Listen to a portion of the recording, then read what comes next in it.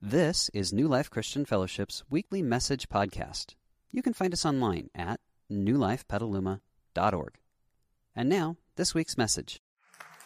Oh, morning, everybody. I would just like to say, I think Shane is knocking it out of the park as our pastor. Shane, thank you.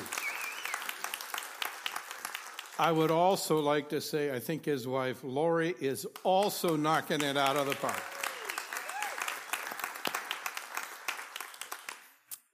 For those of you who are veterans, on behalf of our church, thank you for the service you give or have given to our country. We live every day. So sorry. Technology is great sometimes. The freedoms we enjoyed today. The fact that all of you have come here without a single fear that somehow the government is going to intervene and somehow destroy what's going on here. We take that for granted day after day after day. But I believe it was Thomas Jefferson who said, eternal vigilance is the price of freedom. And for all the veterans, thank you, thank you, thank you. Let's have a round of applause for all of you.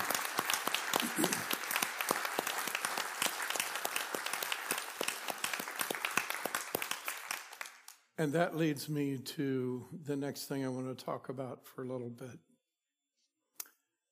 My heart breaks over what's happening in the Middle East. Does yours?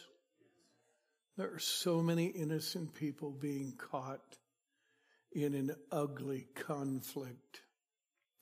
And unfortunately, the history of people is that we tend to do this stuff to each other regularly. I remember when I was a child, we were taught that the nickname for World War I, does anybody remember what its nickname was? The war to end all wars. How'd that work? Lasted for about 25 years. And then we had World War II. And it's been like this for millennia. In the middle of all of this, there is the beautiful and wonderful kingdom of Jesus. That whether it's peacetime or war, no matter the country, no matter the culture, the kingdom of Jesus continues to grow and thrive. I want to spend a moment in prayer together for all the people caught in the Middle East who are absolutely terrified for their lives. Father, our hearts are heavy because those are real people and real families, real fathers, real mothers, real children, and their lives are in peril. Some of them today are mourning an unbelievable loss for them. Some of them have been kidnapped and they have no idea even if they'll have a future. Some of them are on the front lines and they're filled with hate. Some of them are on the front lines because they were told to be there and they probably don't even have any hate. There's so many people being forced into so many circumstances that are so inhumane. God, we ask for your grace and your mercy on humanity. We're so grateful that someday you're going to set all this right. Someday you're going to bring an end to evil and everything that's wrong and everything that's broken in our world. In the meantime, we're asking you to draw near to all of those whose lives are in peril, and to all of those who are grieving the loss of a loved one. And God, would you somehow bring an end to that conflict? We ask it in Jesus' name. Amen. Amen. On that wonderful and cheery note, I have some really good news. And I want us to walk through it together. The title of this teaching series is Unstoppable. Oh, thanks, Shane. And the good news is this: the kingdom of Jesus is actually unstoppable. I find great comfort in that, because no matter what happens in our world, in the undercurrent of everything that's going on in our world, there is this beautiful and wonderful kingdom that's the kingdom of Jesus. And here's some things that God says about the kingdom of Jesus. 600 years before Jesus came to this earth, the prophet Daniel said this about the kingdom of Jesus: the God of heaven will set up another kingdom that will never be destroyed. I want to just pause there for a minute. Years ago, I spent some time in the country of Egypt. And I went to the Great Pyramid, and I went to the complex of Karnak, and I went to King Tut's tomb and Ramesses and all that kind of stuff. Such a fantastic history is there. But it's not that great a kingdom today, because that kingdom got destroyed. I've been to Rome. I've seen the Colosseum. I've seen the great forum that's there in Rome. Fantastic culture. But the kingdom got destroyed. I've been to the major cities where the major kingdoms of this world have ruled from. And guess what? They've all fallen one at a time. And yet, the kingdom of Jesus is now 2,000 years old and growing. Yeah, it says God's going to set up a kingdom that will never be destroyed or even ever given to another people group. Nobody's ever going to conquer it. This kingdom will conquer, aka be greater than all the other kingdoms. It will bring them to an end. In other words, long after they're gone, it will still be here. And just in case we miss the point, it will continue forever. That's why we're talking about unstoppable. The kingdom of Jesus, what you belong to. If you're a follower of Jesus, what we would like to invite you to become part of, if you're not yet a follower of Jesus, is this eternal, unstoppable kingdom that will endure after everything else is done. I remember when we were building this place and converting it from a warehouse to an assembly hall. And the code that we had to follow to convert this to A1 assembly space was amazing. There were big trenches in the floor here and 1-inch square rebar. The whole network of it that went this way and across the back and this way. And there's 30 tons of steel in this ceiling. They jacked up the roof about 2 inches. They put all those big beams in there. They did what they called loading the beams. They lowered the roof and the ceiling on the beams. And I talked with the engineer, and he said, "You want to know how much those beams flexed when we lowered the roof?" I said, "Yeah." He said, "Not even a 32nd of an inch." He said, "This is the corridor of safety."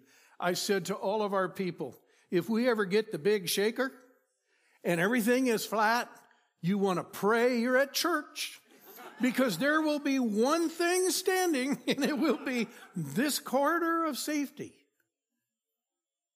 Can I tell you, that when the big shaker comes at the end of time and every kingdom in this world is destroyed, you want to be in the kingdom of Jesus because it will be the only thing standing. Yeah. Here's how Jesus said it. He said, I will build my church, and even the gates of hell itself can never prevail against this kingdom I'm going to build. Was Jesus just blowing smoke, or did he know what he was talking about? Let me read something to you. The kingdom of Jesus currently, today, is the largest enterprise on the face of the earth. It dwarfs Amazon. Yes, I know, even though some of us live by Amazon. It dwarfs Amazon. It dwarfs Microsoft. It dwarfs any other organization or enterprise you can name. I mean, when I say dwarfs them, I mean, they're not even in the same category. The kingdom of Jesus has points of operation not only in every country in the world, but in every state of every country in the world, and in virtually every county in every state, in every country, in the entire world, and in most cities. There are multiple places of operation for the kingdom of Jesus. There are millions of outlets. They're called local churches. It's the largest enterprise on the face of the earth. It will always and inevitably prevail. It is the only thing on our planet that will be taken directly to heaven at the end of time, where it will thrive for eternity. How about that? That is awesome, isn't it? The kingdom of Jesus is unstoppable. So for this morning, let's ask ourselves a question. What is it that makes the kingdom of Jesus unstoppable? That might be worth considering. Well, Jesus himself gave us a hint. He said it like this in John chapter 13. The love you have for others is the way people will know that you are my followers. This universal identifying characteristic of people in the kingdom of Jesus. It's true in every culture. It's true in every state, in every county. It is supposed to be true in every local congregation. I recently returned from India, where I preached 2 Sundays ago in a local church that you have a vested interest in. Alan said you are generous. Shane said you're generous. I preached in a local congregation in India, in a little town called Kuvapali. And this church exists today because this congregation paid the salary of the pastor who planted that church for 3 years while they could get the church off the ground.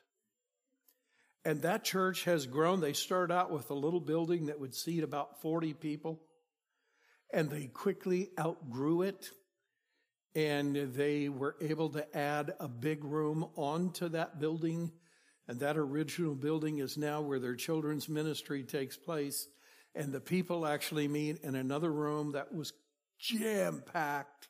It holds about 100 people, and that church is thriving. And when I got done speaking by the way, one of the most unique experiences of my life, the moment I stepped onto the platform, a massive clap of thunder shook that entire building. And here's the clincher. It thundered about every 20 seconds, 2 or 3 times a minute, the entire time I spoke. So I know one of 2 things. Either God really liked what I said, or Satan really didn't. Because here, with that much noise, we would have just stopped. But they didn't. When the church service was done, there was an older woman from that congregation who came up to the stage, and she took me by the arm. She couldn't speak a word of English, and I could tell by her motions she wanted me to take a picture of her. So I got my phone out to take a picture, and she shook her head, and then she came and stood right beside me. She wanted me to take a picture of the two of us. So I took my phone out, and I took a picture of the two of us. And she knew I was about ready to leave. She took me by the arm, and it was raining cats and dogs. I mean, it was coming down in sheets. And that church sits on a street that we would never have here in Petaluma. It's like at a 30-degree angle, right? And I had to walk down that street, and I had to walk across a busy highway to get to the car. She took me by the arm, and she escorted me out the church, waited till I got my shoes on, and escorted me down the hill and made sure I was safe crossing the street to get into the car. The kingdom of Jesus is marked by outstanding love. That's a lady, I don't even know her name, and by now she probably doesn't know mine. But there was no mistaking the love. How important is that love to this church? Well, here's our mission statement. It's up here on the board. We exist to connect people to the life and the love of Jesus by loving others the way Jesus loves us all. Do you resonate with that? That's who we are. That's who we are. And I'm so happy about that. You ever get a report card in school that you did not want to take home?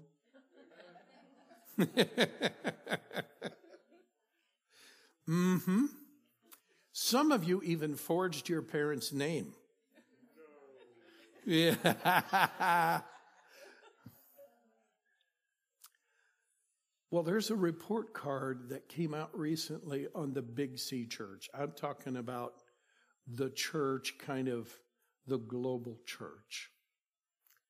And I just want to say up front, so that you don't misunderstand what I'm saying, I don't believe this report card actually fits New Life. I believe this is one of our strongest points, and I'm so grateful it is. But I think we have to realize how people in the world look at people in the church. So we're going to look at 3 screens, and I call this a report card that hurts, okay? These are some tough statistics. Did you know that 41% of the non-Christians in our culture perceive the church as judgmental and condemning? That's better than 4 out of every 10 people, almost half. Second statistic, 48% of the non-Christians in our culture believe the church is primarily known for what it's against. That's half. What did Jesus say would be the overwhelming characteristic and hallmark of the church? Our love. And yet our report card says that half of the people feel like we're not known for our love. We're known for the exact opposite. And here's the one that shook me up the most. In the non-Christian community, only 21% of the people think of the church in a positive way. That means 80% of them don't. Should we be concerned about that? Oh yeah, our heart should break over that.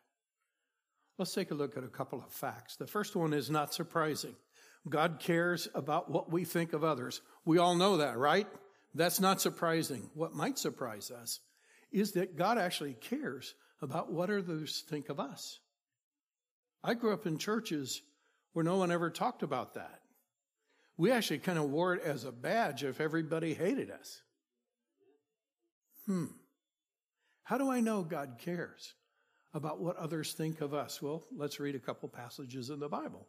Suppose the whole church meets together and everyone is speaking in different languages. Notice what Paul says. If some people come who are unbelievers, they will say, what? You're crazy. Oh, that makes a difference. Let's read another one.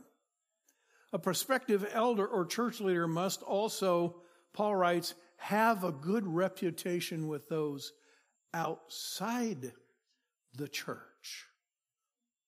God cares what other people think of us. And last of all, there are many of these. I'm just going to read these three. We are trying hard, Paul says, to do what the Lord accepts as right, and also what people think is right. Yeah. As a church, we should care about our reputation in the community. Now, we're not trying to make the church popular. We're trying to make the church relevant and part of the culture. Shane said it really well. New Life has a wonderful reputation in this community. Why?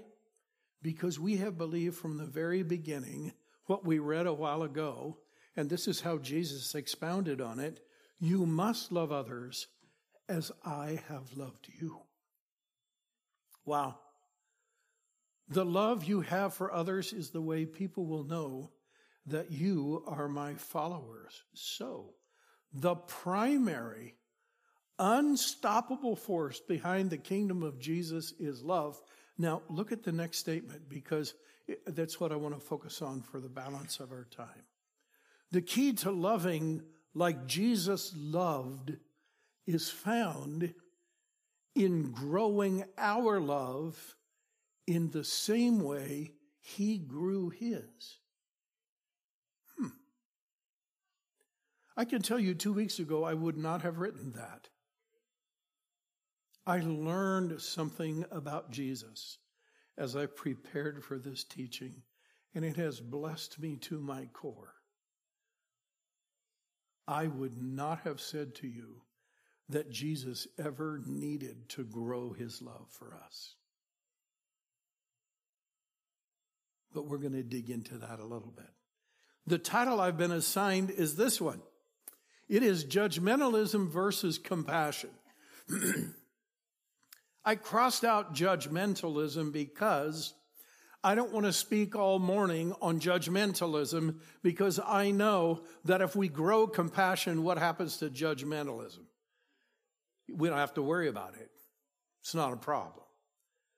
So let's talk about compassion. Now I have some props up here. And the first is a set of shoes. And there's an old poem we've all heard, and I'm not going to read it to you, but it says, don't judge a person until you've what? Walked a mile in their shoes, right? Yeah. And I realized as I was putting this together that there are kind of two ways to approach this subject. And if I can get this right, I can put on a lab coat, and I can get out my stethoscope, and I can start examining people. And I can start learning about people and think that that might actually help me be compassionate, because I'm actually taking in data. I'm actually recording data. I'm actually analyzing data. I'm actually building a case for why I should feel compassionate. And my thought is, if I gather enough data and I learn enough facts and figures, that somehow I will end up to be compassionate toward them. Turns out that doesn't work, because it's missing something. But there is another way, and that is this. I can actually get down and live with them. I can put on their work jacket. I can get down and work on their projects with them. I can share life with them. I can find out what happens to them when they smack their hand with a hammer. I can find out what happens when they build something and it doesn't work and they're disappointed. I can find out what happens when they build something and it turns out better than they thought and how happy they are, because I will be learning the key ingredient in compassion. Let's take a look at 3 words that, while they're often treated as the same in the English language, they're actually quite different. Here they are. Pity. You see, pity is feeling sorry for someone. I can do that in the lab coat. I can find out all sorts of statistics. I can read about how they struggle, and I can literally feel sorry for them. I can even have sympathy. Sympathy is a compound word that actually is a prefix and a root word in the Latin. You're familiar with the word pathos, okay, which is human feeling, okay? It's the same that we get the word passion from, pathos. Sim on the front means like. So sympathy is attempting to feel like someone feels. I can also do that with a lab coat and a stethoscope. I just need more data. And I can attempt to feel like.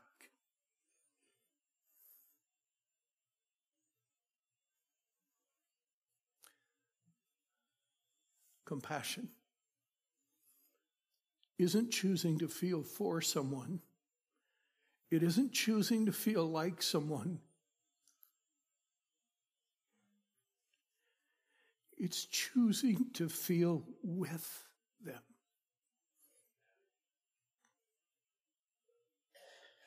That's huge. My wife and I were watching a Hallmark movie the other night.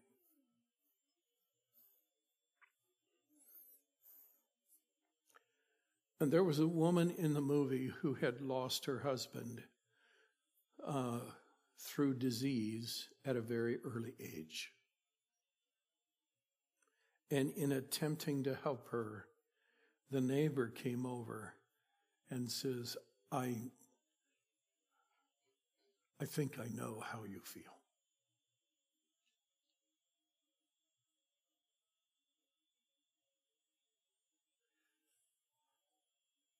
And the widow looked at the neighbor and said, have you ever lost a husband?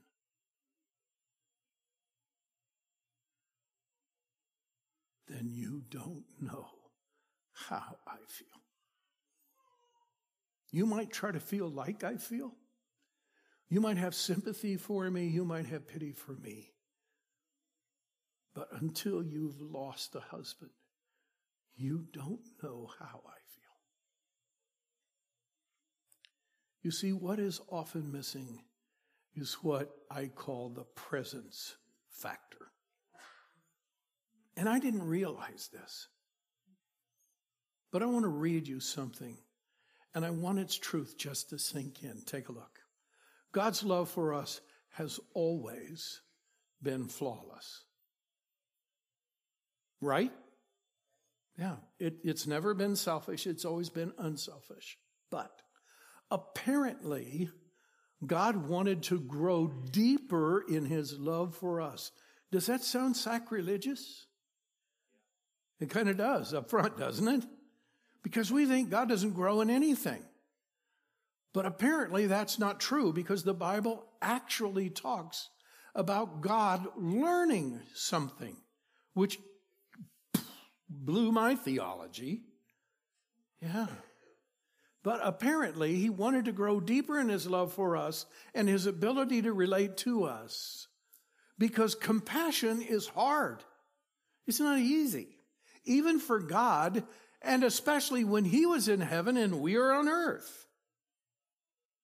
How's he going to feel with us? He might do his best to feel like us. Wow. What it was missing was the presence factor. And even for God, that didn't work. So here's what the Bible says, which was so eye-opening for me. Take a look. God made Jesus, who leads people to salvation, perfect through suffering. What? I thought Jesus was always perfect. No, he was sinless. That's different. Perfect means he's got it all. There was something missing from the love of Jesus that he could never know until he suffered. He goes on to say, since God's children are people with physical bodies, what did Jesus choose to do? Jesus himself became like them. Jesus took off the lab coat, and what did he put on? The work vest.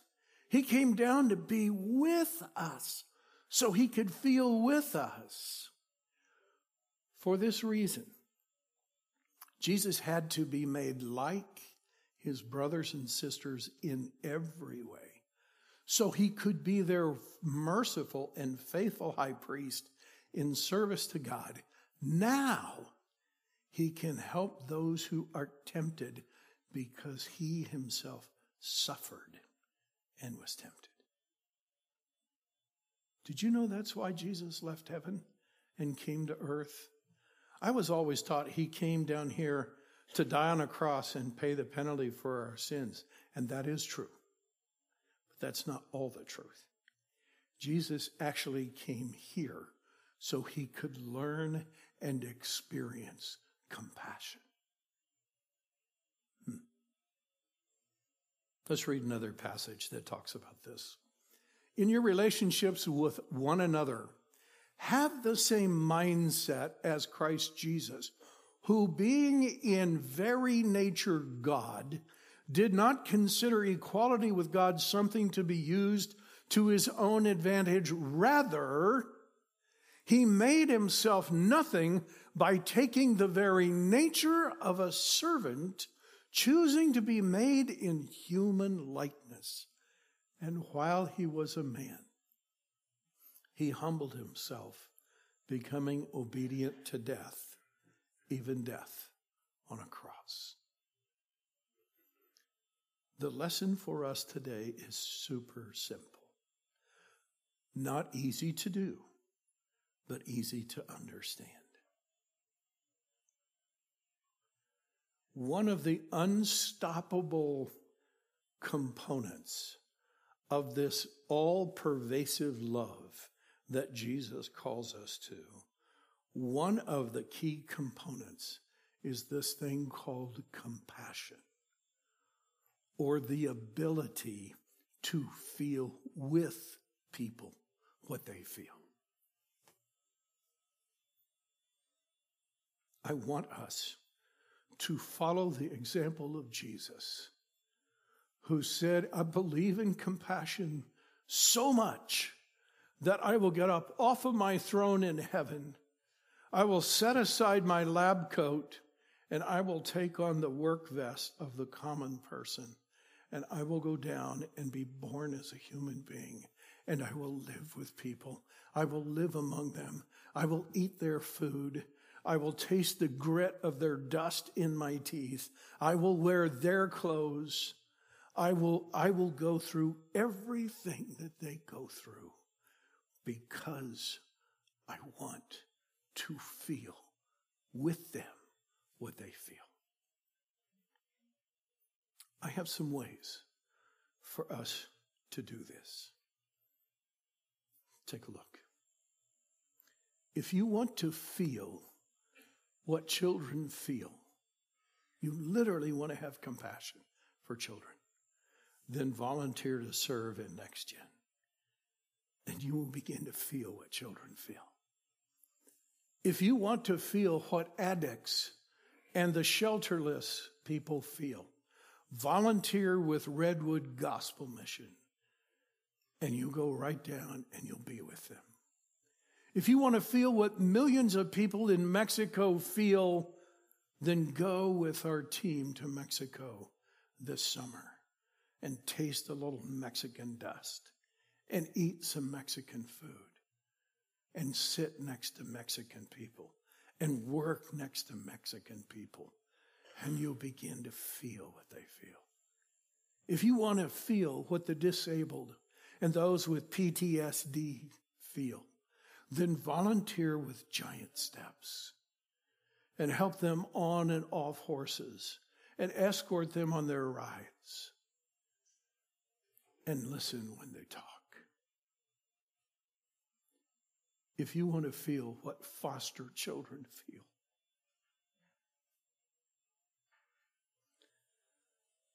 then volunteer with our foster care team. If you want to feel what the elderly are up against, people who sit in their homes every day and can't get out, and they're watching the weeds grow in their yard, and they can do nothing about it, and they're watching the railing fall off their porch, and they could do nothing about it. If you want to feel what elderly are up against, then volunteer with our Rebuilding Together team, Petaluma team. If you want to feel the challenges that heart transplant recipients are up against, and friends, they are many. It's not like you check in, get a new heart, you check out, and life's good. I can tell you that for sure. It is so hard. If you want to feel what they feel, volunteer with our Heartfelt Help team. And if you want to step into the shoes of an at-risk child, become a mentor with Mentor Me, Petaluma. You see, here's the truth. If we want to grow our love, we have to grow our compassion.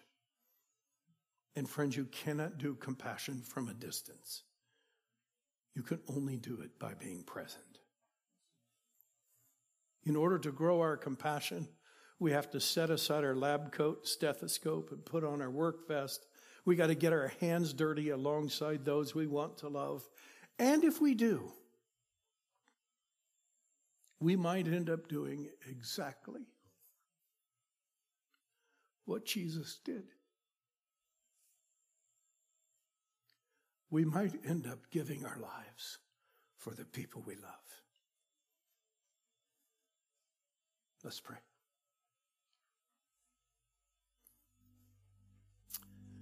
Jesus, we can't thank you enough that you set aside the regal robes of heaven. You took the crown off of your head and you sat it there on the throne. And you said, there's something I've got to do. I want to know what it's like to be human. I want to know what it's like to be born. I want to know what it's like to grow up as a child. I want to know what it's like to be a teenager. I want to know what it's like to launch a career. I want to know what it's like to work with adults. I want to know what it's like to experience popularity on earth. I want to know what it's like to experience rejection on earth. And yes, I even want to know what it's like to take on myself the punishment of their sin. I want to love like that.